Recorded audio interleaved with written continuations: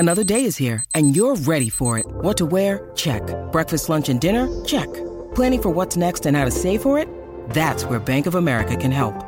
For your financial to-dos, Bank of America has experts ready to help get you closer to your goals. Get started at one of our local financial centers or 24/7 in our mobile banking app. Find a location near you at bankofamerica.com/talktous. What would you like the power to do? Mobile banking requires downloading the app and is only available for select devices. Message and data rates may apply. Bank of America N.A., member FDIC. Welcome to Name 3 Songs. I'm Sarah Fagan. I'm Jenna Millian, and this is the podcast where we challenge sexism in the music industry and empower fangirls. Because let's be honest, fangirls knew about that band way before you did. And if you stick around long enough, we'll also let you in on some new music the girls are already crazy about. So before we get into it today, first off, we have a new Patreon member to welcome to our community, Alexandra. Thank you so much for your support. We're so excited to have you. If anyone else wants to get bonus monthly content from us and our weekly hot takes on the latest music news, including that Ed Sheeran debacle. But if you want to know more about that, you have to go sign up for patreon.com/name3songs. And before we get into the episode today, we do want to have a little discussion based on our last episode on blackfishing. Yeah, I feel like anytime we do something that's a topic that was on our list of things we'd like to discuss when we first came up with Name 3 Songs and that we take our sweet, sweet time getting to, there's always those nerves about putting it out into the world and what discussion's going to come afterwards, because we know that all of y'all are very kind to us and very keen for discussion and talking about what's going on more. So thank you guys for all being critical thinkers along with us and ready and willing to learn and understand that there might be some trip ups every now and again, but always keen to educate us in a kind way, even when we don't mess up, but just didn't dive into one specific thing that we might have mentioned in passing because it has to do with the conversation we're talking about. Because I feel like that has happened often where we'll literally say one sentence and somebody will be like, oh, that's really interesting, let's jump off from there as what else this thought process can go. And I mean, even in the past, that's how we've come up with other episode topics and stuff. It's just people messaging us based off of a tiny little side quest on the bigger conversation of the podcast episode. But yeah, we had some really insightful and interesting feedback that we just wanted to talk about a little bit. Yeah, so first of all, we had a DM from one of our listeners named Veer, who so kindly pointed out that when I was talking about Black American culture, I mentioned that Black American culture has evolved in a very different way than other cultures, partly due to slavery. And I also mentioned colonization, which wasn't 100% accurate because there are other countries such as India that have been colonized by Britain, among other countries. And this is a chance for us to better reflect on just how many different ways different cultures come together, and it's not always in a willful way. I mean, you have immigration where people are willingly wanting to leave their countries, sometimes they're forced out of their countries, and sometimes there's colonization, and sometimes there's things like slavery, and all of these different ways cultures being affected differently. And so I think my original point in talking about Black American culture is that there are also Black immigrants in America as well, and it's a different mixing of culture that we see here as compared to people who are very strongly tied to their roots. And another thing too is just in general, in America, we don't really have great education systems, especially when it comes to history, especially when it comes to America acknowledging its flaws. And so I think when we think from our personal experiences of white American culture, it's very much this mesh of sometimes you don't even know what your roots are, or you don't have traditions from your heritage. Whereas you think of other countries like Germany, or I was honestly just naming countries offhand of you're oh, you think of these people, they have these types of celebrations, they have these types of traditions and holidays, and this is how they live their lives. And it's very different from how we live our lives in America, unless you're a first or second generation immigrant and you still have those close ties to your heritage. Whereas my lineage has been in America for a while. So I know my grandma's family's from Mexico, and I know I'm part Swedish, part English, but I don't have any Swedish traditions in my family. My closest ties to anything tradition wise is doing family get-togethers with my grandma's side of the family because her grandparents had immigrated from Mexico. Yeah. I mean, I think that that's what is so amazing about this podcast and our listeners is it's we're all learning and growing together. And so it's like somebody like Veer coming from a different background, him and his experience and his education, it's like he is learning from us, like essentially the white experience of trying to educate ourselves on the rest of the world. And we're learning from him and other listeners like him, the POC experience of what they're taught and what they know and those sorts of things. And I think that that's a really beautiful thing that we can come together and educate each other, because it's not like, oh, the white experience of learning these things is an interesting experience, but these are necessary conversations to be had in conjunction with the music industry, because the only way to have change is to have these conversations being had out loud. And also, unfortunately, a lot of the times it's like if white women don't call out other white women, they're not going to fucking listen. Especially when they're just being completely tone deaf to what they're doing. It's like if a Black woman told Jessie, and even in this, it's like they think that Leanne said something and Jessie's playing the victim. But if a white woman called her out, she might think about it again for some reason. Like, I don't understand the logic behind that. But you even see Black creators on TikTok saying how, like, if white women don't use their voices, then nothing's ever going to be done. So I guess that's kind of what we're trying to do. Yeah. And I think also it's important to listen to those communities and listen to their feelings on things. And our goal is to help amplify that by doing our research, by reading our articles, reading what other people have written and other people have said on TikTok, just make that a little bit louder. Yeah, no, 100%. I think that that's definitely the case, because you also see like this and like we've talked about this a lot, and I mentioned this a lot, like the aggressive online thinking behind a lot of people and like the younger millennials and Gen Z sort of generations of things, of just being so aggressively woke that like you somehow took a wrong turn and are almost on Ben Shapiro YouTube. And so it is this overlap where you also see these things like there's so many subcultures of things that if you go too far, you wind up just going back to the thing that you weren't trying to be. And it's just really crazy when you think about it like that, of just taking something so far that you're essentially attacking your ally because you're trying to prove that you're the wokest of the woke, and therefore are essentially being a grocery store Karen in the long run. And it's just like an interesting perspective to think about it, because it's like in talking about blackfishing or like cultural appropriation, and like we were having the discussion about how you can appreciate a culture, and how we kind of were like in jest talking about how like, oh, like is there a way to like appreciate a culture? But I think that weirdly that discussion of like, is there a way to appreciate a culture, is something that like woke white people have that discussion. Meanwhile, people of color, at least from what I've seen on TikTok, are like, yeah, you can appreciate our culture, but white people seem to be so afraid of offending people to a certain degree that sometimes everything just gets fucked up because people are trying again to like prove how woke they are by trying to not offend anybody. And therefore sometimes offending them more. Because like, for an example, like when we were discussing this in the episode, I was kind of saying like, oh, like people will eat foods from other cultures, and I feel like that's appreciation, or do certain things like that. And it's like, for example, you're not appropriating a culture if you get invited to, let's say, an Indian wedding and they're like, oh, please dress in formal attire. Like, that's not appropriation. Yeah. That's you appreciating a culture and your friend being like, I want you to take part in my culture. And so I think like there are ways like in personal lives and just outwardly to appreciate cultures without being like, oh, you're appropriating this. It's like people don't want to see you putting on like cosplay of their culture just to like make some money on TikTok or the internet or whatever. Nobody wants to see that. It's embarrassing for everyone. But also, if you're trying to celebrate a culture in a way, not necessarily like just wearing their attire for absolutely no reason, but like cooking their food or learning about certain holidays or other things because of your significant other being from that culture or your friend being from that culture or those things, there are clear ways that people from other backgrounds have been like, yeah, this is okay. We love when you do this. Please keep doing it. And so it's like there 100% are multiple ways to like appreciate a culture by putting capital into it or by taking part in something because your friends want you to take part in it. etc.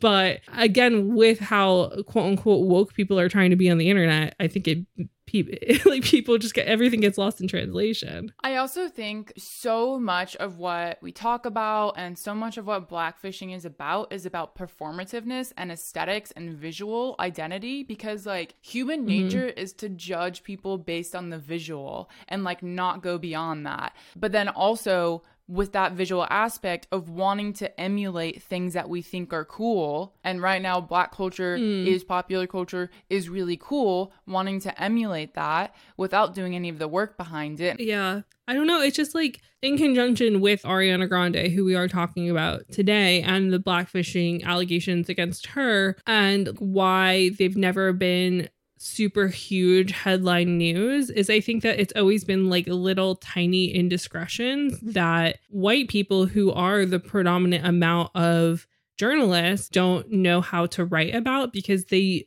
know that it feels wrong, but like they don't know how to explain it, because there are so much more glaring examples, like Jessie, for example. And so you see fans of these artists coming out and being like, oh, it was lighting, it's just tan, like blah, blah, like she's not blackfishing. And it's like, okay, but there are so many things that when you put them down on paper, if you're making a list of all the indiscretions that a certain artist has made, it's like it all adds up to blackfishing, just because they're not all happening at once. It's like if she one day showed up really dark tan at the VMAs and then everybody's like, oh, blackfishing, then I think you could kind of be like, okay, you're just hating to hate. You're putting a label on something that's not real. But it's like Iggy Azalea is a good example also of this, where she had that one video that's like, I am the stripper or whatever it was, where she had a really dark tan in the video. And there were now all these articles about Iggy Azalea blackfishing, and her fans are like, oh, if you look at the behind the scenes, she's not as dark as she looks in the video. And it's like, okay, but everybody there still agreed to let this video go out of her looking like a whole ass black woman. But also everything she's done up into that point has also been indiscretions of blackfishing to a degree. So it all adds up. And so that's the thing, is it's like,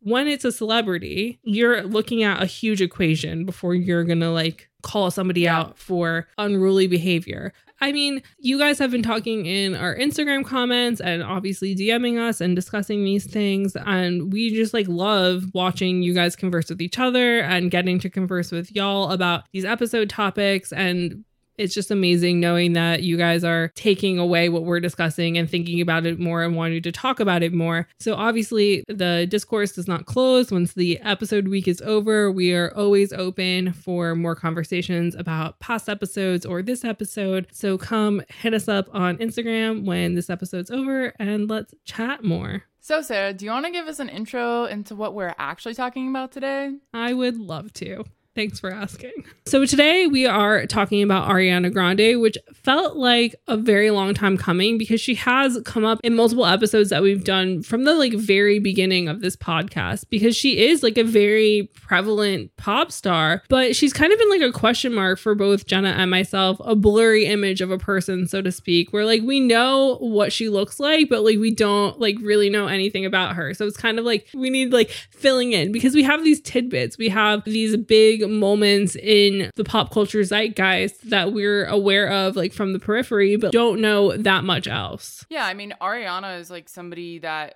I mean, I probably know of her hits, but I've never really followed her career closely. So for me, this was like a big learning opportunity to get to understand her a lot more. But I think part of why that is because she doesn't attract drama the same way that a lot of other pop stars do that we've talked about previously. So this was kind of an interesting and different episode to look at where has she faced challenges in her career and how has the media been talking about her, because it's not in the same blatant, super obvious, dramatic villain versus victim origin story that we see with a lot of other pop stars. Yeah, no, definitely. I think you really hit the nail on the head there when it comes to Ariana, because even when people like have had grievances with her, it's never been anybody quote unquote important enough for it to make mainstream media headline news. There have been like an article here and there or people discussing topics on TikTok or on Twitter, but it's like never been anything so salacious that people are like, ooh, what's going on with Ariana? There's just been kind of like,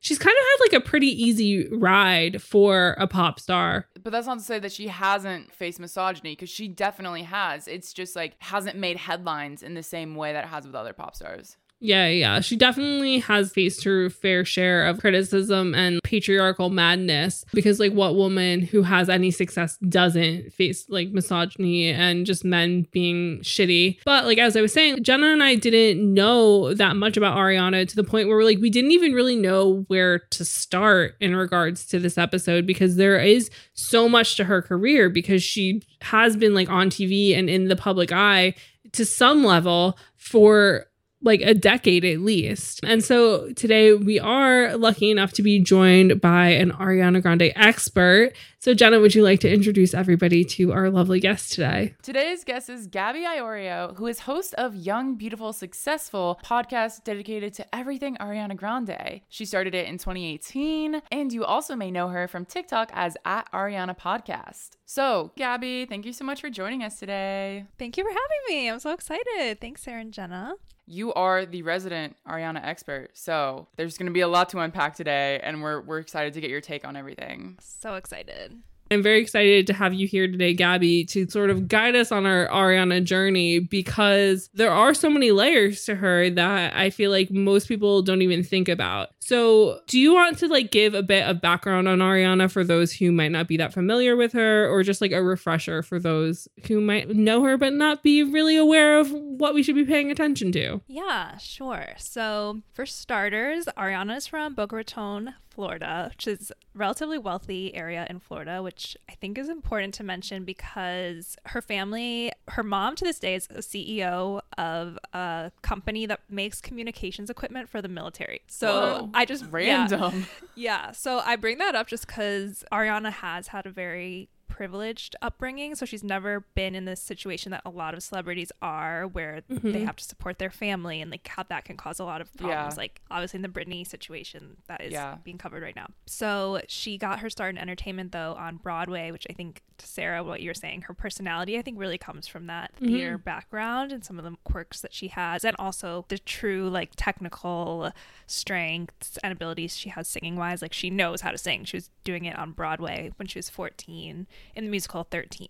And that's how she got discovered for Nickelodeon, for Victorious. And as everyone knows, Victorious was supposed to be the show that made Victoria Justice famous. And then Ariana ends up being the breakout star as Cat Valentine, and which is a really quirky character, has a signature laugh. And she does sing on the show a little bit, some musical show. It was kind of Nickelodeon's first foray into like music-based shows, whereas like Disney has always been all about it. Yeah, the response to High School Musical. Yeah. So I think Ariana's goal though was always to do something in singing, and I think she was just too young at the time to do that right off of Broadway. So she did the child star thing, and then she releases her debut album at 20, and she's kind of climbed the pop star ranks since then. So I guess that's kind of some background. Do you think that it's relevant that she started her pop career once she was like a legal adult, compared to a lot of these other female pop stars that we talk about on the podcast and just like in general who have gotten famous as teens? Yeah, it's something that I always come back to just because, all of her peers like Miley, Demi, Britney had their first album at 16, which means you're working on the album when you're like, 14, 15? So I do feel like a lot of growing up happens personally and also vocally in those years, your late teens. And so I think it's also interesting that all of Ariana's music has come out as an adult, and there's still these shock and horror over her sexual lyrics when she's always been a legal adult in her music career. So that's just something I think about a lot, that she started her career from a more mature place than factually mature, like age-wise. Yeah, I think the other thing that's really interesting in what you're saying is, at least in my mind, I feel like this is for a lot of general public, like Ariana is so, I don't even put her in the same category as Miley, Demi, Selena, whereas like Miley, Demi, Selena are very Disney core. Yeah. They're very Disney era. We grew up with that. And I think it's probably because they started putting out music when they were still on Disney or when they were still teenagers. So their first records were like the Disney demographic. Whereas Ariana had that little bit of distance. So when she starts putting out records, it's not necessarily the teenage demographic. She's not trying to appeal to like the younger kids and stuff. She is, as you said, she's 20. She's an adult putting out music, wants to be taken seriously as an adult. And I think now that her career is like projected the way that it has, there is that differentiating factor of now her music is taken very seriously. Yeah. And I feel like that is interesting. And a topic we're going to touch on a bit later of people's obsession with commenting on how she looks so young and how her style doesn't match the fact that she does look young and all these sorts of ideas where, again, it's like the topics we come across 1,000 times over doing this podcast in general of, oh, we want them to be sexy, but not in that way. Now they're being sexy in the way I want them to, but also like it feels wrong because her face looks young. Like it's just like, it's confusing because like I've never really seen that discourse around somebody like Selena Gomez, who I think also has a young forever face syndrome, where people weren't like, oh, she looks like a teenager, she shouldn't be sexy. Whereas like there's been a lot of discourse around Ariana about that. So I think to like jump into the main course around Ariana, I feel like obviously a lot of people, if you are aware of her, probably started paying attention when she was involved with Mac Miller and that whole relationship. But we collectively as a group have decided, and I feel like the media also decided this, is that when Ariana starts dating Pete Davidson is when all of a sudden Ariana Grande became an A-list star on the front of the Daily Mail, these sorts of websites like every day because of her relationship with Pete. And it's interesting because Pete is the baby of Saturday Night Live. He's not really a famous man when they start dating. And it's a similar thing with Ariana is it's like there've been all these big moments in her career, but she's never really had that huge successful #1 single or anything before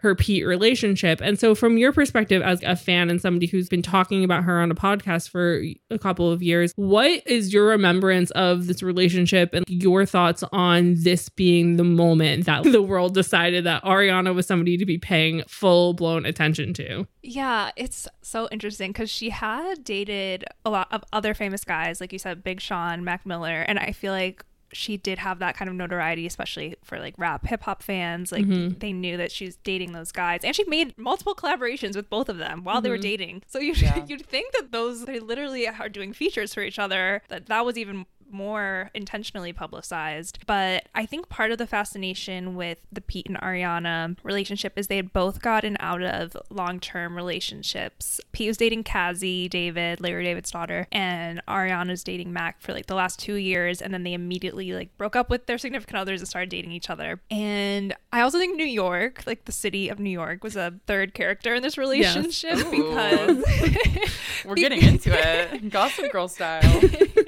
Because they were living in New York. Ariana was there doing press like for her new album, and he lives in New York. He's born and raised New Yorker, and that's why there's all those paparazzi photos of them, which you wouldn't normally get of a celebrity couple that is like hiding out in LA in each other's cars and whatever, wearing outrageous outfits, like going out shopping in public together. And I think that was a big part of it. And I also think that all of this is happening in the year after her Manchester, the attack on her concert, and her kind of coming back and promoting Sweetener was a lot about positivity and just returning to this positive mindset after such a horrible thing happened to her, that there was something about that relationship that was very like, life's too short, like I'm just gonna be in love and enjoy my life. And I think fans were really happy about that. Yeah, so just for timeline context here, they started dating in like May 2018. And didn't they also get engaged like 2 months later, was it? 24 days after the initial reports of the two dating. Oh my gosh, I didn't even realize it was that quick. According to Insider. So we have this as like their dating timeline, and then Sweetener comes out in August. Yeah. So Sweetener is like smack in the middle of their relationship, which ended up breaking off in October. So it was really one of those whirlwind romances, I think. And I think everyone was just very in tune to like what was going on. But you're right, it's this culmination of the things leading up to this moment. And as you said, the Manchester attack being one of those, her relationship with Mac Miller being one of those, like getting out of that. And like, I think her kind of figuring out who she is as a person, and like you said, like falling falling in love. But when we put those pieces together, that timeline, everything like clicked in my head, because I have been very much an outsider to Ariana Grande's career. And Sweetener and Pete Davidson was like the first time where she really was front of my mind. And that's the first kind of like memories I have of her. So I definitely think that timeline lines up. The thing that I do find really interesting about the media's obsession with Pete and Ariana is definitely what you're saying, Gabby, makes a lot of sense about the fact that they were in New York. Definitely changed everything because it's so much harder to hide. But also I think that the media's interest in her was piqued because of the Manchester attack and the conversation around that, and how it might have been a gender terrorism attack and all these hush-hush things that nobody really wanted to acknowledge, but also it was like salacious. And so I think because of that, not just the paparazzi, but like the people in charge of these media sites like Page Six and the Daily Mail and those sorts of sites, I feel like they were kind of tracking Ariana in a way, because it's like, oh, we can't report on her that much because this is like sad and messed up and we shouldn't. I don't know, because like I'm not saying that the media has any like these sites don't care about that stuff, like, oh, like we shouldn't bother her right now, because obviously as we see with everything, like the media doesn't know what that means. But I feel like in some way they were like waiting for a better story to come up. And so I think that because of that, there also was this thing where they kind of made it bigger than it was, even though they did wind up getting engaged. But I feel like also for Pete, like this being his first real taste of celebritydom and his mental health issues and like all these other things, I feel like they both were struggling and coming into the spotlight in that very specific time, that I feel like they must have felt like there was some pressure on them to some degree for Pete to even ask her to marry him. But I mean, also I can't remember, there was some interview that she did where she said that when they met, when she hosted SNL, that she like afterwards was like, I don't usually get crushes, but I had a crush on him and I didn't even know him. And I told my manager, like, I'd marry him. And I'm like, what?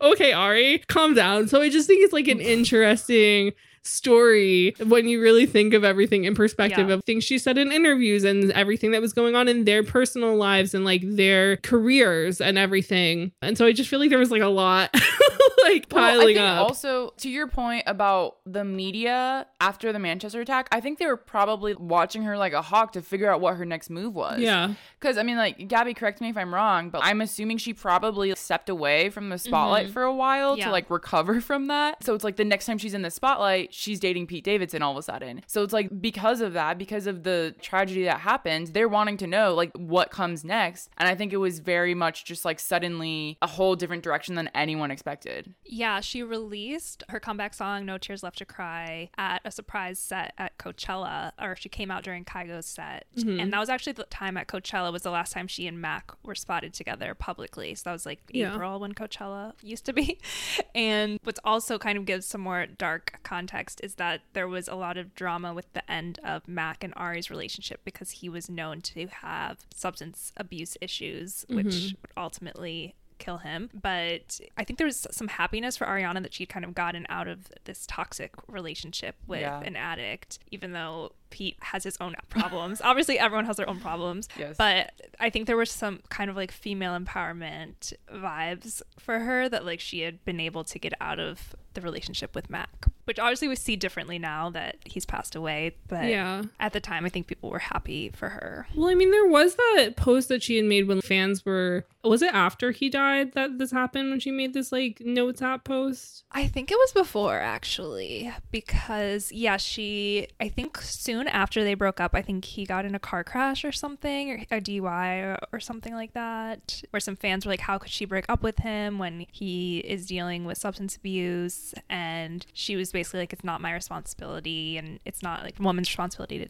take care of men and things like that. That happened May 2018. Okay, yeah. So that would have been right when they had broken up. Yeah. Okay. That makes more sense. So basically, for those of you who don't know, for some context, Mac Miller had gone into a DUI very soon after they had broken up, and like it also towards the beginning of Pete and Ariana dating. And Ariana essentially posted like a notes app response to this random person's tweet at her being like, this is your fault, like this is your problem. And she's basically is like, I have enough self-respect and have enough self-worth to realize that we were in a toxic relationship, and like I don't need to be his mother or his babysitter. He is his own person. And she wrote, I've cared for him and tried to support his sobriety and prayed for his balance for years and always will, of course. But shaming and blaming a woman for a man's inability to keep his shit together is a very major problem. And so she kind of just continues to basically be like, it's not my job to stay in a relationship with somebody just to maybe keep them a little bit farther away from the edge. But like, if they're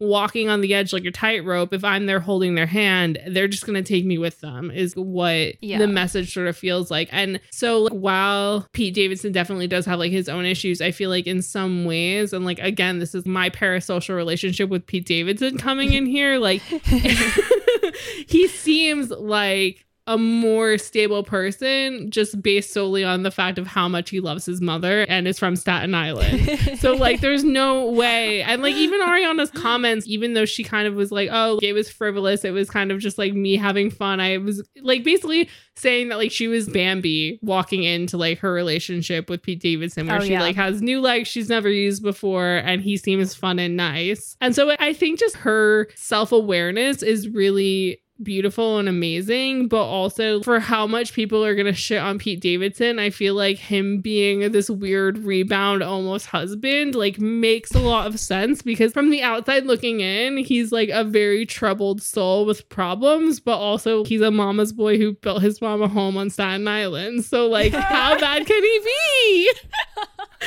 There's something very endearing about him. Still. Like the fact that he commutes from Staten Island to 30 Rock is like my favorite thing in the whole world. But yeah, so I feel like that is just interesting in the context of things, of Ariana being like, I was in a toxic relationship. I feel like a lot of people assume that Pete and Ariana was also a toxic relationship, but her responses about it doesn't really seem like it. And I also feel like in some ways they both really helped each other reach that level of their career that they would have reached anyway, but maybe a year or two faster. 100%. I think they totally propelled each other. And Pete, it's crazy because on SNL, he used to barely do anything on SNL. He would like come out during Weekend Update, and he was known for like breaking a lot. And now I feel like when I watch SNL, he's like the star of SNL. He's way more involved than he used to be. And I remember that first episode he did, because don't they not do SNL like in the summer? I think it came back in that fall that he was dating her, and he was clearly the star of that episode because of his clout from dating Ariana. Interesting. Ooh, celebrity PR, y'all. It's for real. So after their breakup, Ariana, in a Vogue interview, is saying, in retrospect, it was a whirlwind relationship, and she called it an amazing distraction from her split with Mac Miller. And then she says, it was frivolous and fun and insane and highly unrealistic, and I loved him and I didn't know him. And then she goes on to say, I'm like an infant when it comes to real life and this old soul, been around the block a million times artist. But then, in response to that, Pete Davidson, in his stand-up comedy special, Alive from New York, which was later released in Netflix, he's joking about it and says that, can you imagine if I did that? My career would be over tomorrow. If I spray painted myself brown and hopped on the cover of Vogue magazine and just started shitting on my ex. So he had a bit of a salty response to that. This episode is brought to you by Snapple. Welcome to the Snapple Market Auditory Experience. Close your eyes. Imagine you're walking into your neighborhood store. You make your way to the back and reach for your favorite Snapple flavor. You can't wait. You take a sip. Whoa, that's a lot of flavor. What flavor are you holding? Now open your eyes and check out Snapple.com to find ridiculously flavorful Snapple near you. Hey, podcast listener. Do you love talking about movies, music, TV, comics, and games? Then you should be listening to The Great Pop Culture Debate, back and bigger than ever for Season 9. This season, the panelists discuss the best James Bond film, the best Elton John single, the best Nickelodeon original series, the best Batman villain, and so much more. Find the show wherever you listen to podcasts, or head to greatpopculturedebate.com. More than 100 topics are already available. Subscribe today. Yeah, that stand-up is very juicy. The things he says about Ariana, because I think he says something about how Ariana, his like dick size comes up at some point, or I think she has mentioned the whole big dick energy thing came from Pete Davidson. So I think he says something in the special. He's like, I could never like speak about this having sex with my ex, whereas like she can talk about that. I guess there are some double standards with women talking about their ex, and true. Yeah. The one thing they have power over, like sometimes. Depending. Not with Justin Timberlake and Britney Spears. Right. But following Pete Davidson, we do have Thank You Next. Yes. Which we can't thank Pete only, but I feel like that relationship in some ways made Ariana realize, like, maybe I don't need a man for a little bit. Even though, like, again, it doesn't sound like anything really that bad happened. I just mean that I feel like he must be like a really exhausting rebound. Oh, also important to note, so as I mentioned, Sweetener came out August 2018. Their relationship ended October 2018, and Thank You Next comes out February 2019. So that was like a real quick turnaround in her putting out this album, which was her first #1 on the Billboard Hot 100. Or the single was. Yes. And it was Grammy nominated for Album of the Year and Best Pop Vocal Album. Yeah, it was definitely a huge accomplishment for her to get that #1, because I think that song just was explosive because she named names famously, and it also came out on the night of Saturday Night Live, which added some spice to the release rather than releasing it on Friday. And I think it just widened her fans to people who are older. It wasn't just like her core fans. I think it just really hit a lot more people because of she's capitalizing on her breakup in a way, on multiple breakups, I guess. And it was also a great song, and it just was just the perfect like timing. The narratives lining up of her breakup and the content of the song, putting a different perspective on a breakup, being like that she's grateful. She goes on Zach Sang, and they're actually talking about the name dropping situation, and she was basically saying how she was like very hesitant to do that because she's never done anything like that before. And so she ended up making a version that we know now with the names and a version without the names, and she showed it to her team and everything, and like they talked it over a lot, and they all felt like it was a more powerful song with the names, but that's not why she did it. It was just like a more authentic version to herself. And I think, again, as I've said, Sweetener, Ariana comes into my like peripherals of being a pop star, but Thank You Next was everywhere. And to me, that was like the first song that I realized like was everywhere. So yeah, that was definitely, I mean, the choice to name drop definitely also propelled her career. Definitely. I know Taylor Parks, who's one of the songwriters on the song, said that while they were working on that song, like they didn't know if she was going to get married or not, because I think she and Pete, they had like a small breakup, got back together. So I think part of also the songwriting was whether or not she was going to say I almost got married or that she would get married. So there's like a lot happening in real time. Whoa.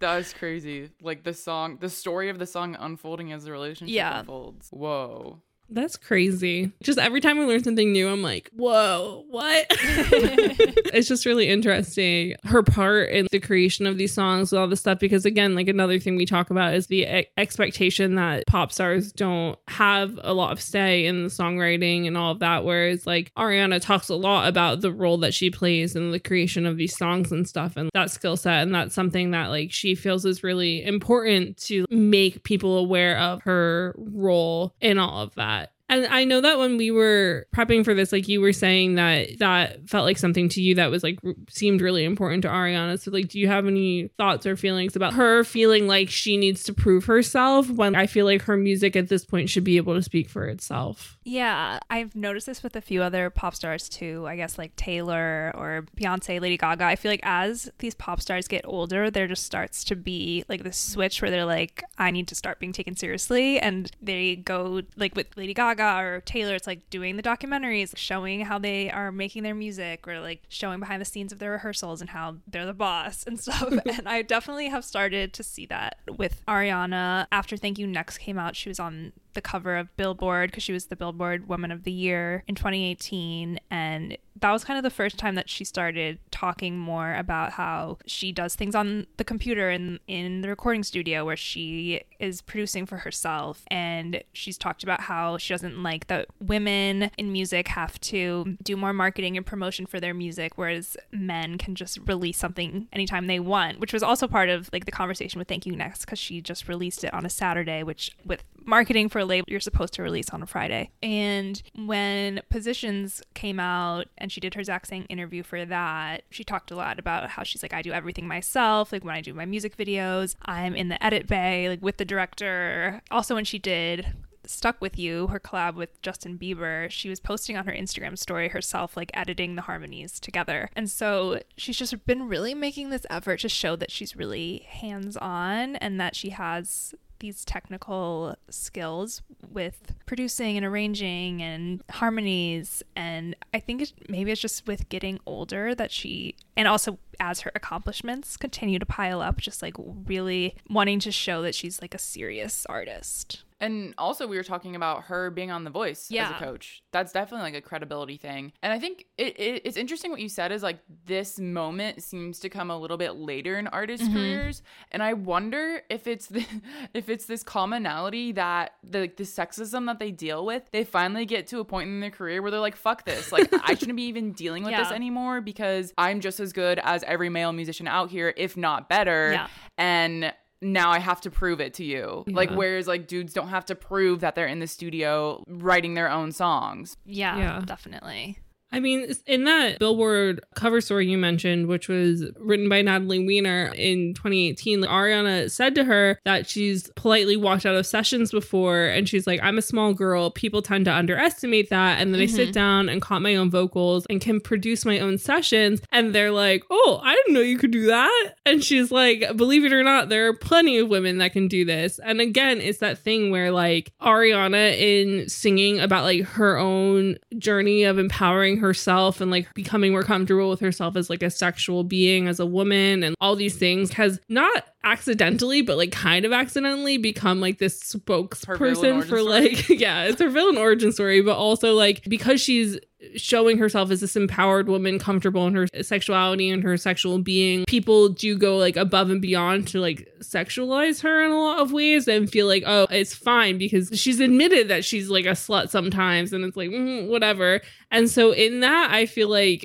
Jenna was saying, she's felt this intense need to like prove herself to some degree, but also just be like, I know how to do this. And it's not really even about proving herself. It's just, can you stop treating me like I'm this tiny child, but also like this person that can just be like used for your sexual deviancies in whichever way you feel fit at the moment.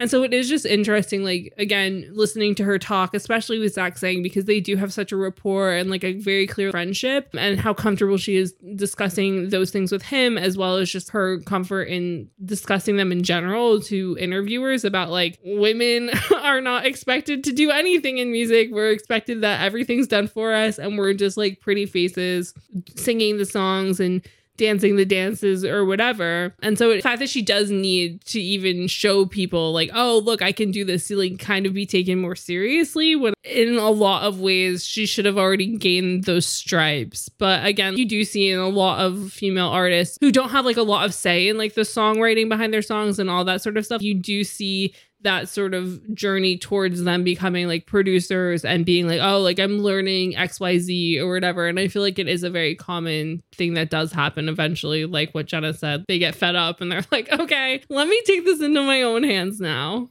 Yeah. I think with Ariana, one of the differences in the way that she's viewed or sexualized versus compared to other pop stars is, number one, her stature. Like, she's very tiny, but she's also like this very like Barbie doll-esque. She looks perfect constantly. And I think like a combination of that is how people view her, as if they can like do with her what they want or like treat her how they want because she is smaller and because she looks younger. I think that's definitely one of the things that contributes to like the specific types of sexism that she faces.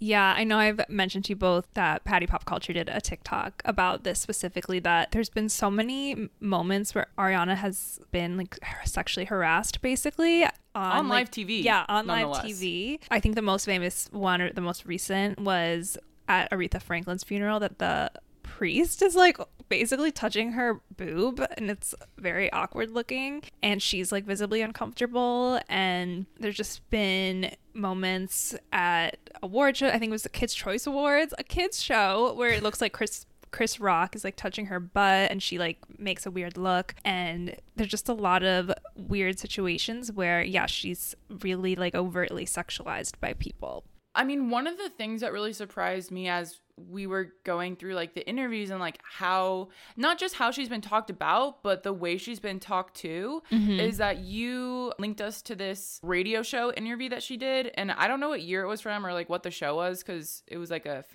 compilation edit, but it was the stupidest stuff. These dudes on the show were literally like, if you had to live without your makeup or your phone for a day, which would it be? And she was like, are you serious? Like, you think that's all girls think about? And then they're just like, could you live with your phone for out a day? And she was like, absolutely. And they're like, but could you? They like keep like nailing her on it. And then she's like starting to call them out on it too. And then the dude is like, oh, like, did you see the new emoji update? Like trying to change the subject. And then like, what's your favorite? And she's like, oh, I love the unicorn. And he was like, oh yeah, like you would love the unicorn because you're a girl or something like that. And she's like, boys can love unicorns too. And they're like, can they though? And then she's talking about how we need more education on not being a misogynist. And then she's like, yeah, you could really learn from that. He's like, me? What did I do? And I'm like, this is the most outrageous interview I have ever seen in my entire life. I cannot, this is my second villain origin story, Sarah. I cannot believe they just like sat her there and like grilled her on this being so blatantly misogynistic without even an ounce of self-awareness. Yeah, I know. And I think this is also why celebrities now are so protective over what interviews they do. And that's why at this point in her career, Ariana, she's really only doing like Jimmy Fallon, Zach Sang, James Corden. People that she knows will respect her. Yeah, people who are trusted. Yeah.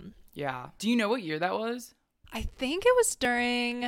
I mean, knowing that the unicorn emoji just came out, I think it would have been during the Dangerous Woman era, so like 2015, 2016, around that time. It's again that thing where I feel like, because it's like what Ariana said, it's like people see her and they're like, oh, look at this tiny girl, what's she gonna do? And it seems it's as if they like forget that she's a grown adult woman with experience. And it's just crazy like the way they speak about her. And I mean, this was like something that you had again mentioned to us when we were prepping for this, about how Twitter has talked about like how Ariana used to dress in like quote unquote like Lolita fashion, and picked her apart at the beginning of her career for the way in which she dressed as an adult woman but who looked young. But I think that there's also that thing where people tend to not want to like contextualize things with the fact that she had just come from a children's show on Nickelodeon, and so there is that thing where that fan base is going to follow her. And this is something that we talked about in our Disney episode when we were talking about Hollywood Records and that sort of success that those artists have, and why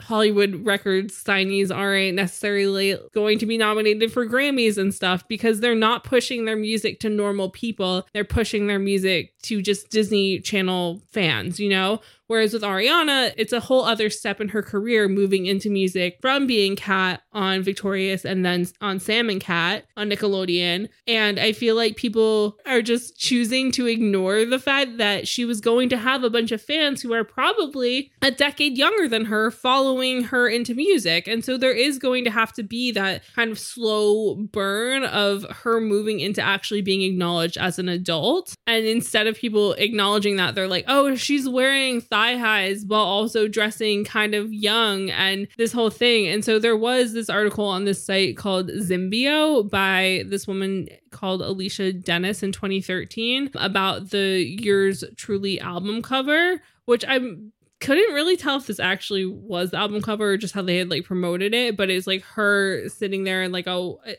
read what she wrote because this is hilarious. So she goes, Grande sports a frilly pink teddy and matching thigh-high stockings as she sits atop a smattering of pink roses. Sporting her trademark blank selfie face, Ariana looks a little like a preteen who broke into Malibu Barbie's closet and decided to experiment with her lingerie. And so that was like her description of whatever the promotional photo that they had posted, because Billboard also had written something about this image, and they also were kind of like, what is with this lingerie look? But I feel like people were just forgetting that she is 20. And even Alicia in this article acknowledges that. And so she's like, Grande is 20 and frankly, she can do whatever she wants. She can't help if she looks underage. But I feel like she's still poking fun at her and kind of bullying her for this quote unquote Lolita aesthetic when it's not her fault that she looks young. When it, like, is it, like, as a fan and like as somebody who would have been paying attention at this time, what was like the fans' viewpoint on this? But also, what are your thoughts of, can this even count as Lolita aesthetic when she's dressing like a 20-year-old? That's, again, not her fault that she looks young. I don't know like, if there is a miscommunication or like what's going on here. Yeah, I don't know if I've seen that Bed of Roses photo, but I have thought that basically all of her album covers, except the most recent one, Positions, ironically, I guess that's the most sexy album, but sometimes I would think like, oh, she does seem really sexualized on a lot of her album covers if you just look at them. Like the Thank You Next one looks like she's like taking off her shirt, kind of the pose. In Dangerous Woman, it has like the Playboy bunny ears, and she's kind of in like a lingerie look on the My Everything cover. I have conflicting feelings about all of that because I think it is hard to say, because I do remember at the time feeling like she was really sexualized because she would wear these like super short skirts, and she would wear the cat ears, which is also kind of like a weird thing because her character is named Cat. And then I remember in the Dangerous Woman era, when she's promoting her third album, she did SNL, and all the promotion for that was she was wearing a full pantsuit, and a lot of her looks going to press and stuff, she would wear long pants and like a lot of pantsuit looks. And I was like, oh, it's kind of interesting because she's totally changed like her fashion looks. And I remember thinking that was kind of cool, just because personally I thought it was cool, and that she was kind of taking like a stand. Yeah, I mean, pantsuits are very much seen as like a respectable, like, yeah. Hillary Clinton specifically wore pantsuits and never a skirt because she wanted to be seen as an equal with the men. Yeah. And so I think I was getting like that vibe from her, that she's sort of taking that stance with promoting the Dangerous Woman album. But it is weird now looking back, now that I can have in context that she was always in her 20s during her career, because I feel like she was made to look younger, but then she was also trying to be sexy, and there's just a lot going on. Yeah, there's a lot of layers. Yeah. So, and sometimes it's hard for me to say, because it's like I'll look at her and I'm like, she does look like she's being sexualized. Like, is this her decision? And like, you don't really know when you're at the beginning of your career how much control she had at that time. Yeah, I mean, it's impossible to know unless they've specifically like chosen to speak about it. Honestly, I think the whole Lolita discourse says a lot more about people who were talking about that than it does about Ariana herself, because that's other people projecting that onto her. Yeah. And there were 2 other articles, both written in 2014. So at this point, she's 21. And there is the consistent consensus of like, oh, Ariana looks like she was built in a lab. She looks like a young teenager, but also looks like an adult. And who knows what's going on here. And this whole thing where I feel like, again, it's the thinking of things from like the patriarchal view of the world. And like, again, the male gaze of the world. And just the whole thing, again, like of pop stars being expected to be both virginal and sexy at the same time. And what does that really mean, you know? And it's just frustrating because, again, as we've already mentioned, through Ariana's discography, you see her journey becoming more empowered in her womanhood and herself as a sexual person and all of those things. And it kind of feels like people were pushing a more nefarious narrative onto her just because she looked young. But also on top of that, like there was that time where she was sort of wearing oversized sweatshirts as dresses and big bows in her hair. And I feel like also a lot of people for a while when she was doing like the half pony look, they were like, oh, that feels youthful compared to like the more slicked back ponytail or other hairstyles that she's worn as she's gotten older. And so I feel like there were these things again that were kind of like, not so much her, but like probably her team trying to keep her somewhat child friendly for those fans who came from Nickelodeon, but also wanting the world to acknowledge the fact that she was in fact an adult. So it just feels like this really confusing thing where people want Hollywood and the music industry to be like dark and dirty and like as nefarious as it possibly can be, when like it definitely is, but also sometimes things are just happening because they're trying to deal with a pre-existing fan base. And like, how do you keep people happy while also attracting new listeners, but maybe trying to not attract creepy Lolita fetish people from Reddit? Well, I mean, I don't entirely know, because it's like the photo we were talking about with like the bed of roses and like the lingerie look, that's not meant to appeal to her younger demographic. Yeah. Like, that's not a child appropriate look. And then the sweatshirts came way later in the timeline. And then she had like you said, the short skirt and the cat look in between that, and even like the pantsuit look in between that. So I don't know that it was necessarily to appeal to younger demographic. Honestly, most of the time, I feel like people just read way too much into everything. But I think as human beings, we don't know how to not read way too much into everything, because like everything has meaning. Like we just said, the pantsuits are a way to be taken more seriously. Yeah, I mean, I definitely know what you mean. I just meant that like I feel like there are consistent tiebacks to things that feel like quote unquote youthful in her fashion or hair or makeup or something, to not alienate the fans that already exist. But I don't, again, like know if I'm just reading into things because of people making things salacious when I'm like, it's really not that ridiculous. Yeah. I don't know what's going on here. But I feel like there are points throughout Ariana's time in the spotlight, and even before she became the A-list star that she is now, like in 2018, there's just been so much going on where I feel like people have the preconceived idea of her and her youthfulness or whatever, and they just kind of try and get her to maybe admit to things that aren't real or stuff like that. And I don't know, it's just weird.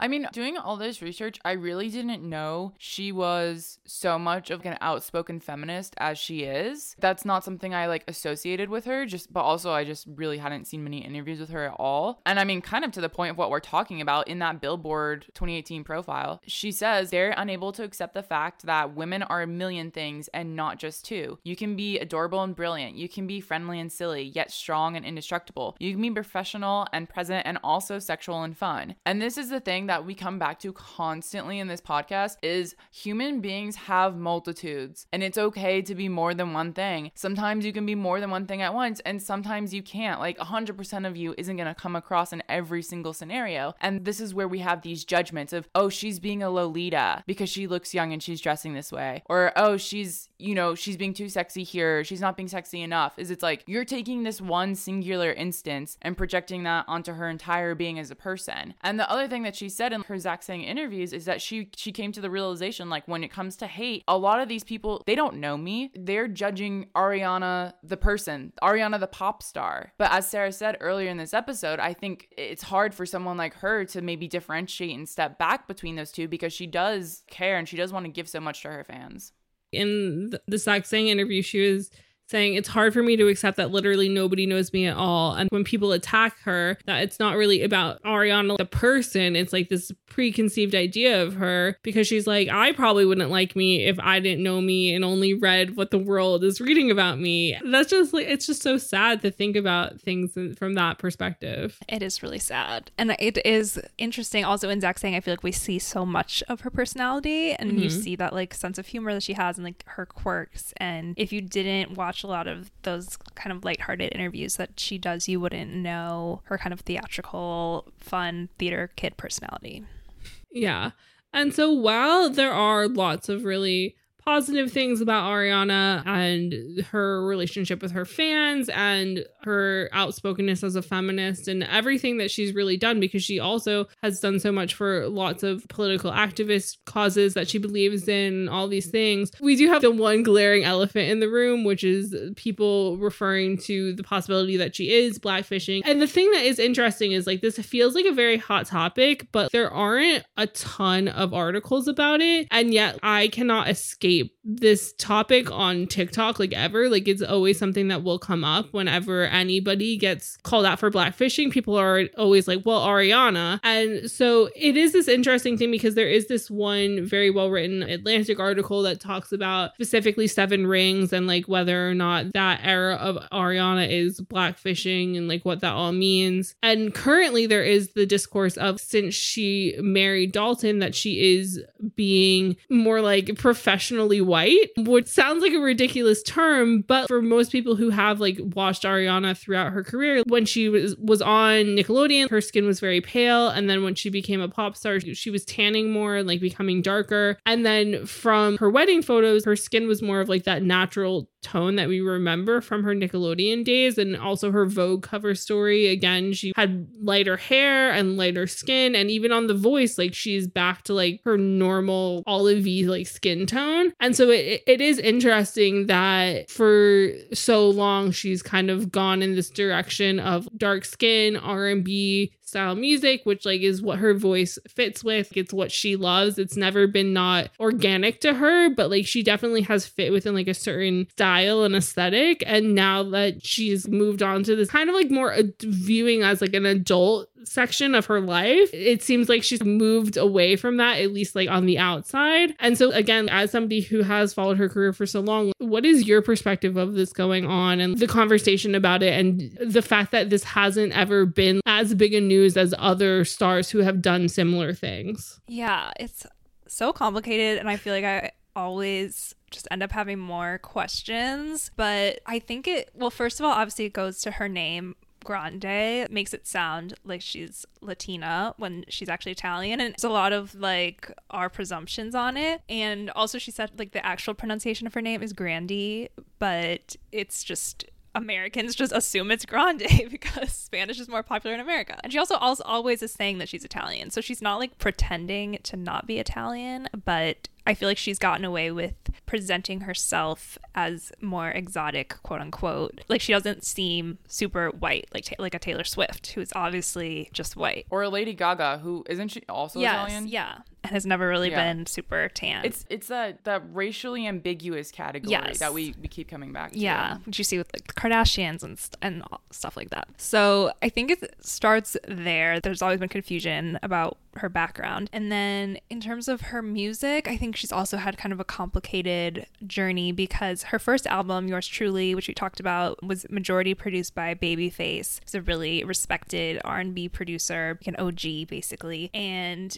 I think that gave her a lot of credibility that was her first album, and she wasn't like jumping on the train of doing hip hop music later on, like Miley and Katy Perry and even Taylor Swift kind of did later on in their careers. That Ariana has been influenced by hip hop and R&B since the beginning. And so I think that has given her a lot of, just like credibility that this is really the music that she wants to make. She's not just hopping on a trend. And so I think that has continued with like working with Pharrell and Sweetener. Like I think she has had a lot of Black songwriters and producers that she has given a spotlight to and really given credit that she's worked with them. And that has just given her a little bit of a pass, I guess, that it doesn't seem disingenuous with her music. But I think Seven Rings was just an outlier because it's the song that she sounds the most like she's truly rapping, and because it had blatant like rap references to Biggie and stuff, and people thought she was copying 2 Chainz and copying Beyonce or copying Princess Nokia. So there's a lot more conversation around that. But then it's also complicated because we don't know how much Ariana actually wrote that song, or if it was a mostly Black songwriting and producing team writing that song. But then it's complicated that she's the one who's the face to that song. It is very complicated. I mean, specifically talking about the Seven Rings song, 2 of the more specific criticisms was that in the music video, there's like this Pink Trap House, which may or may not have been a reference to 2 Chainz Pink Trap House, but it's like, you know, the beat up cars, spray paint, dogs barking, an area that, as you mentioned in the beginning, she came from a life of privilege, so that wouldn't be a set that she comes from, really. And then the second thing is like, one of the things about the lyrics is she references that like her hair is fake, which like it is, and she's talked about that, so like that what is genuine to her. But the writer Spencer Kornhabler also mentions that certainly a reference that's authentic to her, but also one that draws a shaky connection to former drug dealers having escaped poverty and to women of color showing pride in the face of marginalization with like weaves and whatnot else. So I think overall it's almost just like one too many things to like not be considered blackfishing. Yeah. And 2 Chainz ended up going on a 7 Rings remix kind of very quickly after. And he did say in an interview that they connected because she said that the music video with the pink house was a direct reference to 2 Chainz' album,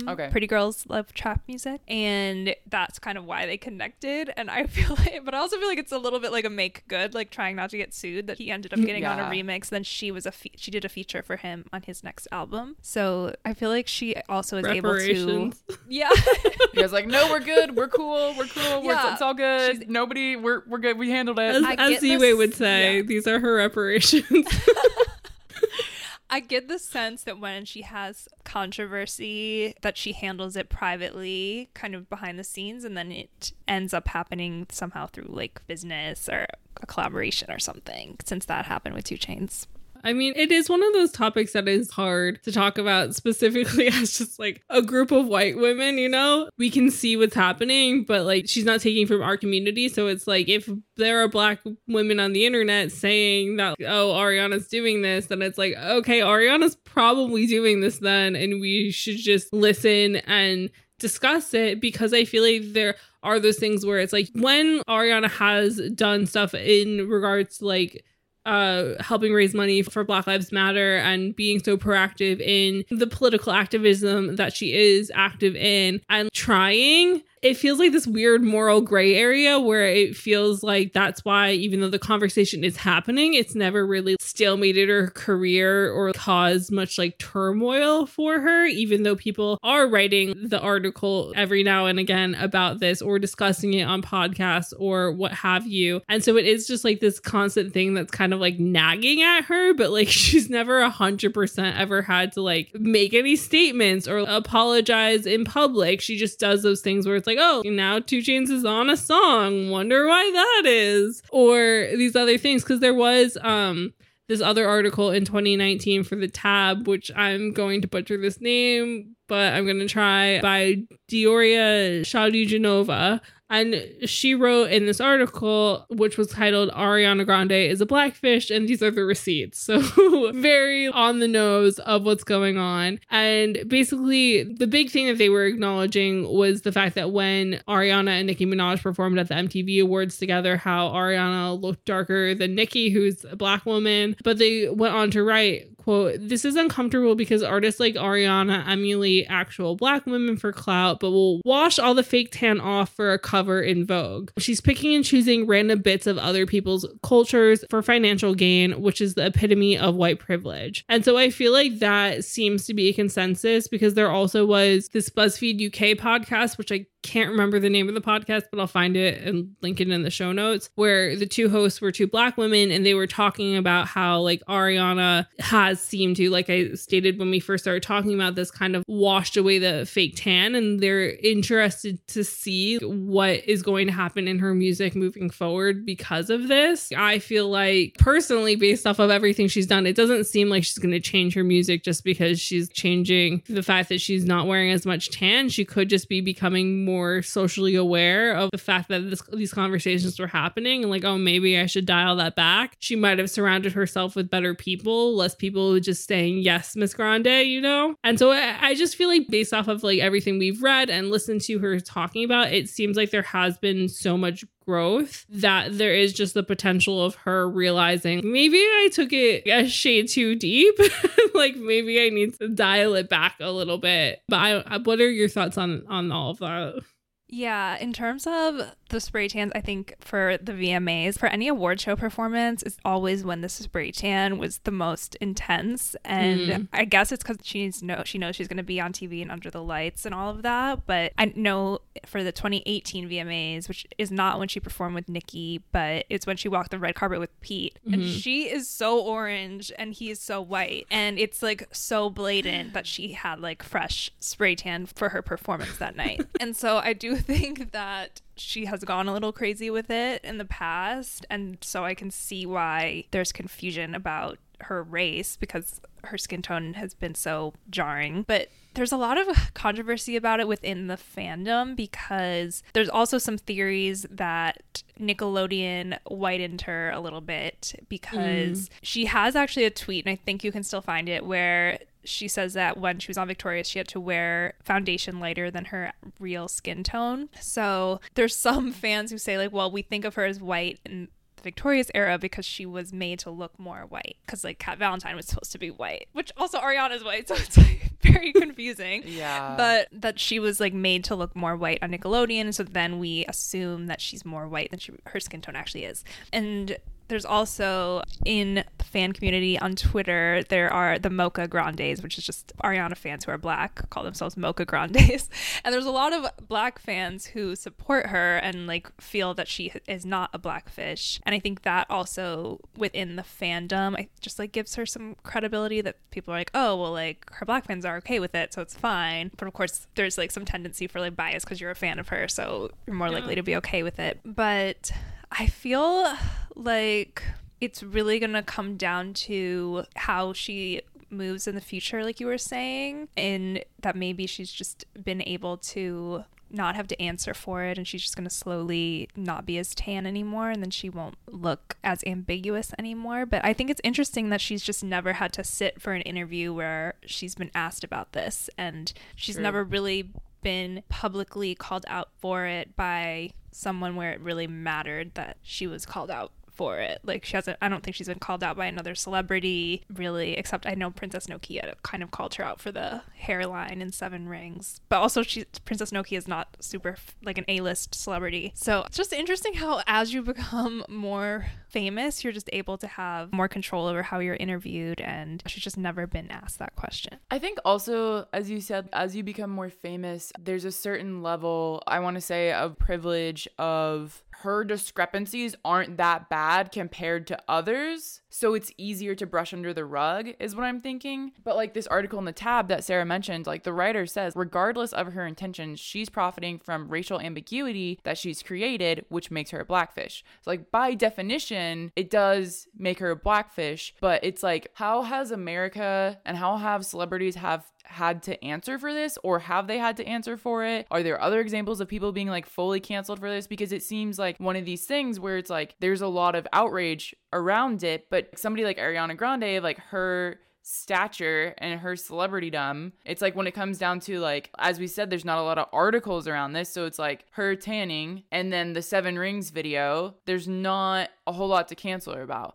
Or as you said, there's not a whole lot of people being loud enough about it for her to really have had to answer for it. It's one of those things where we're gonna watch how this unfolds. Yeah. But I think she probably won't have to ever answer for it at this point. Something we also haven't talked about with the Seven Rings was the Japanese tattoo that she got that was spelled was spelled wrong, and that was everywhere. And I remember, like an actual tattoo she has? Yeah, it was. Or is it just like in the video? It's on her hand, and it was supposed to. I'm surprised you didn't hear about this because this was everywhere at the time. Oh. But she got a tattoo on her hand that was supposed to say Seven Rings, like in honor of it going #1, and it was on the palm of her hand, and it was spelled wrong so that it actually said Japanese barbecue grill instead of Seven Rings. I feel like we all know somebody who that's happened. Well, that's the thing, is that it's like stupid, like white people getting like foreign languages wrong, and that had a lot of conversation about like Asian appropriation, and there were tons of articles about how she had this misspelled tattoo. And I remember someone tweeted like they would give her like $1 million to get it removed, and she responded like, I'll give you $1 million to get off my nuts. Like she made it like a joke, and she responded to a few fans about it where she was like, I love Japan, and I've been studying Japanese language and things like that. And I remember that story got got really big that she mentioned it a little bit and she got the tattoo corrected eventually. But yeah, she just hasn't truly had to answer for it still. In this discussion, to me, what's more interesting is like projecting this onto like the larger scale of America. And like Ariana is just an example of somebody who's done this. She's not by any means the only person who's done this. And there's also a lot of people who've done even worse versions of this. And I think the point I was trying to make earlier is just like, how are white people going to respond? Are we going to do anything about it? Or are we just going to keep appropriating shit because you can get away with it? I think that's kind of like the bigger conversation. Yeah. And I know that's one thing we talked about earlier. It's that until recently, Ariana was the most followed woman on Instagram. Until Kylie's recent pregnancy, now Kylie Jenner's the most followed woman on Instagram. They both have like over 250 million followers. And I feel like that just says so much about how our whole world like views beauty, since a lot of Instagram is about beautiful people and following people we think are attractive. And the top followed women are Ariana, Kim Kardashian, Kylie Jenner, and Selena Gomez, who are all a little bit ethnically ambiguous. And yeah, just that what we find beautiful is somewhere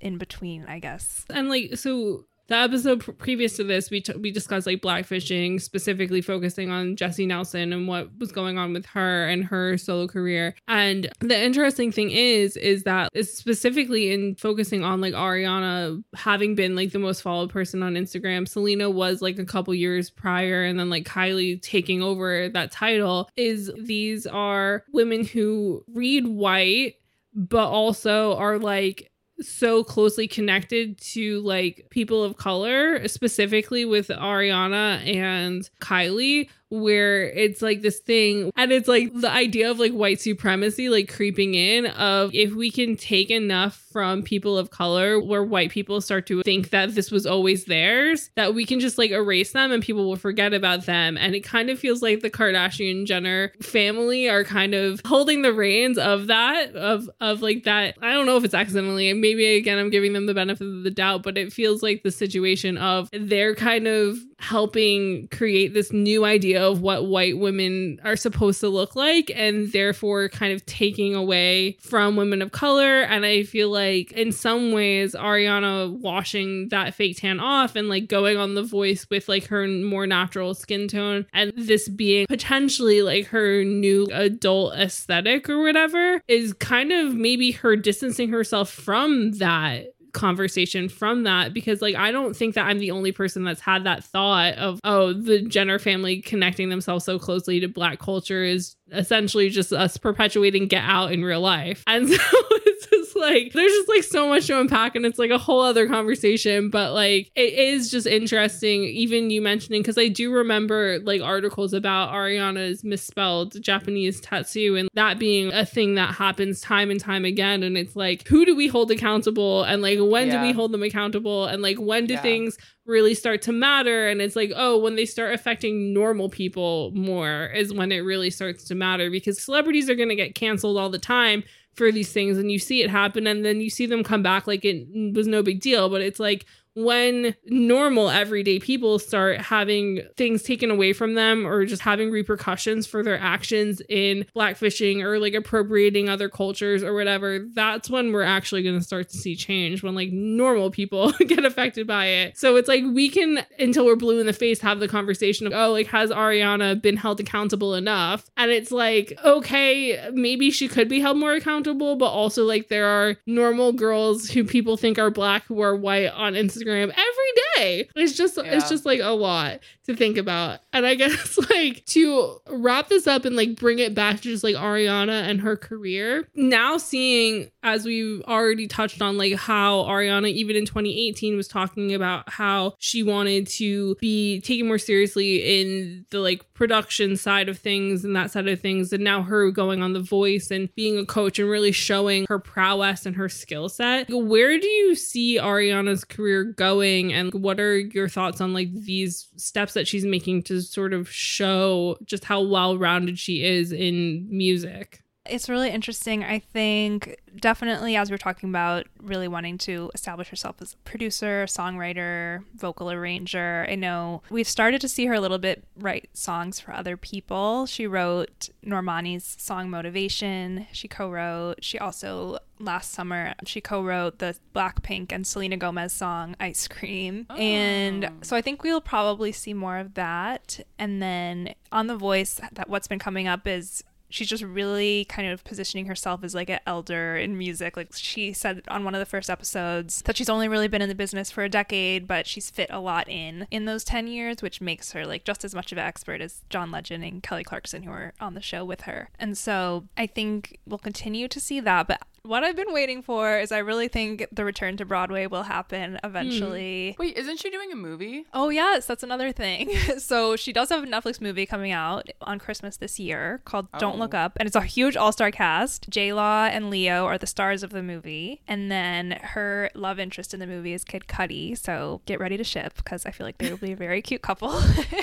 There actually are a few photos of them already. But I think we will continue to see her expand into these new things. And a lot of that recent Allure profile was about how she's coming out with a makeup line. She's on The Voice. She's just doing a lot of different things. But I was surprised a little bit about the makeup line, because I feel like she's such like a true singer. I don't really see her going full Rihanna entrepreneur, but I feel like we'll continue to see her do things in the singing space, whether like in the future she'll do like a jazz album or she'll go back on Broadway. I feel like we'll always know her as like a power vocalist first and foremost. Well, I think a final takeaway for me, and something that I hope to see more of from Ariana in the future, is like, as I said, I was really surprised by how much of like a feminist she is.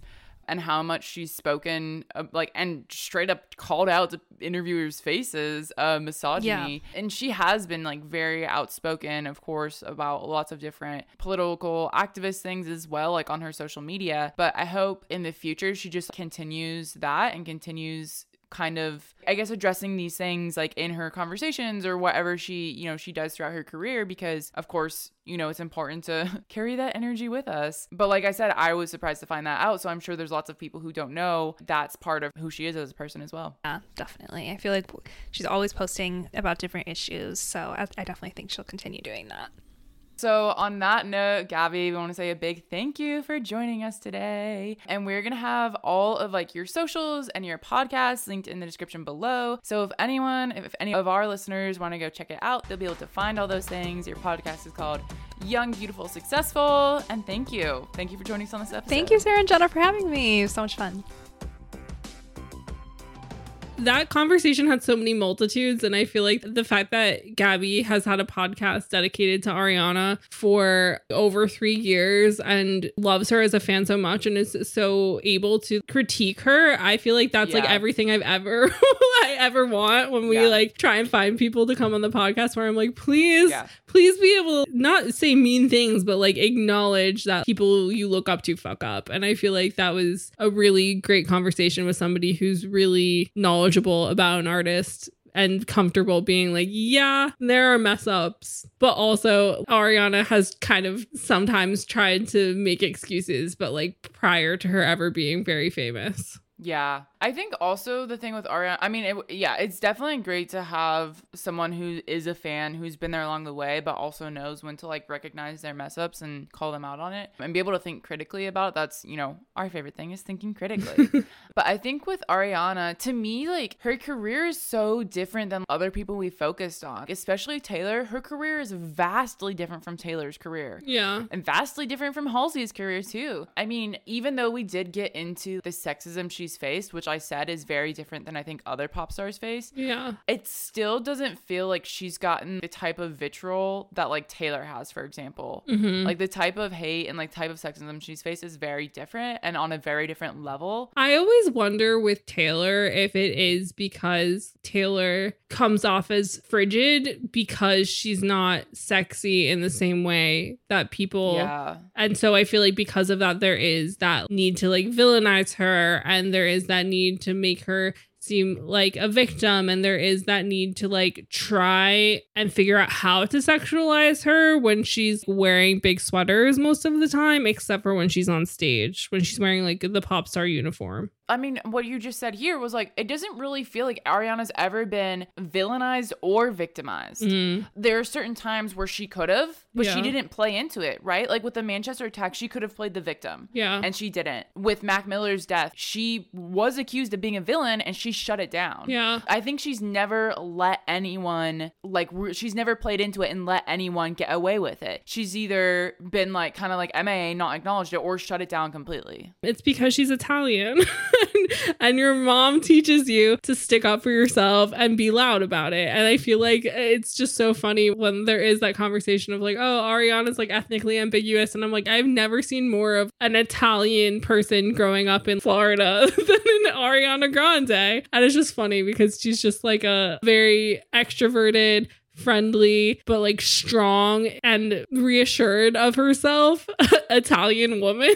It's just like she's such a stereotype of it. She said in her interviews too that she gets very emotional and like she's a Cancer and she's not as like thick-skinned as her mom. And so I agree. I think it's both. I think it's that growing up with like that type of household, and then also knowing when to step away from social media, when to like not project things. Because she said in one of her interviews, like if she's not in a good place, she doesn't want to put that energy out to her fans. Yeah. And so I think that's smart too, of knowing when to take time for yourself and be away from the spotlight. Yeah, I mean, as we said, like there are so many multitudes to Ariana, good and bad. And so I think that she very much is just like a very 3D human compared to some other pop stars. She's also shown us that. Yeah. Like there are other pop stars that like, I mean, Taylor, I still feel like we don't really know the real Taylor. Whereas like Ariana, you start to feel like you know the real Ariana.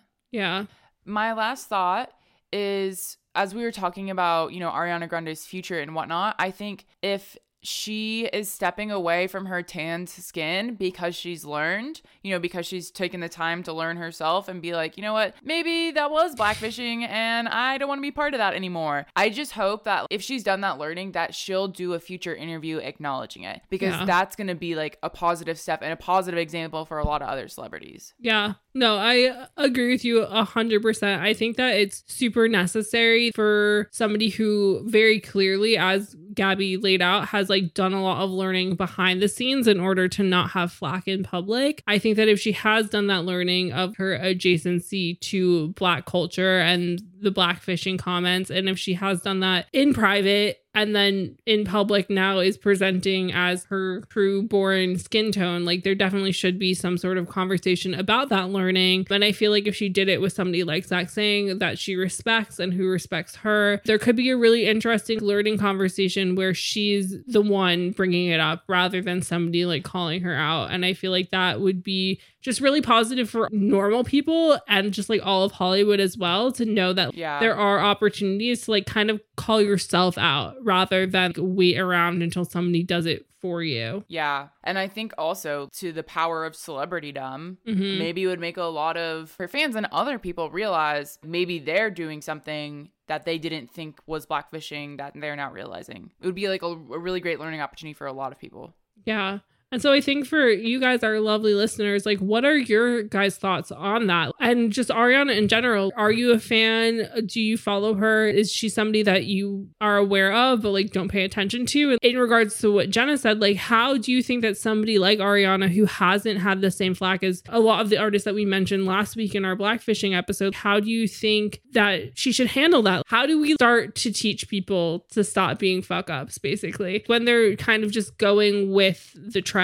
Because that kind of feels like what Ariana has been doing, is just going with the trend of like what's expected of people in the role that she's in. And because she's never been super held accountable, like loudly held accountable, I feel like it very easily could be in her mind of her just like following trend and like her just being unaware. But she doesn't seem unaware. So because of how active she is on social media and active she is in political activism and stuff. So it's like there's just a lot to think about. And I'd love to hear your guys' thoughts. So you can come chat with us about all of these things over on Twitter or Instagram. We are at Name3Songs. Or if you have any personal beef with either of us, come at us. I'm at Sarah_Fagan and Jenna is at Jenna_million. So thanks for joining us this week on Name3Songs. Until next time, never let anyone make you feel bad about your favorite band. And remember, you're never too cool to listen to Ariana Grande. Don't forget to subscribe to be notified when each episode comes out and leave us a 5-star review. They really help. If you want to find out more about any of the sources we referenced in this episode, you can visit Name3Songs.com.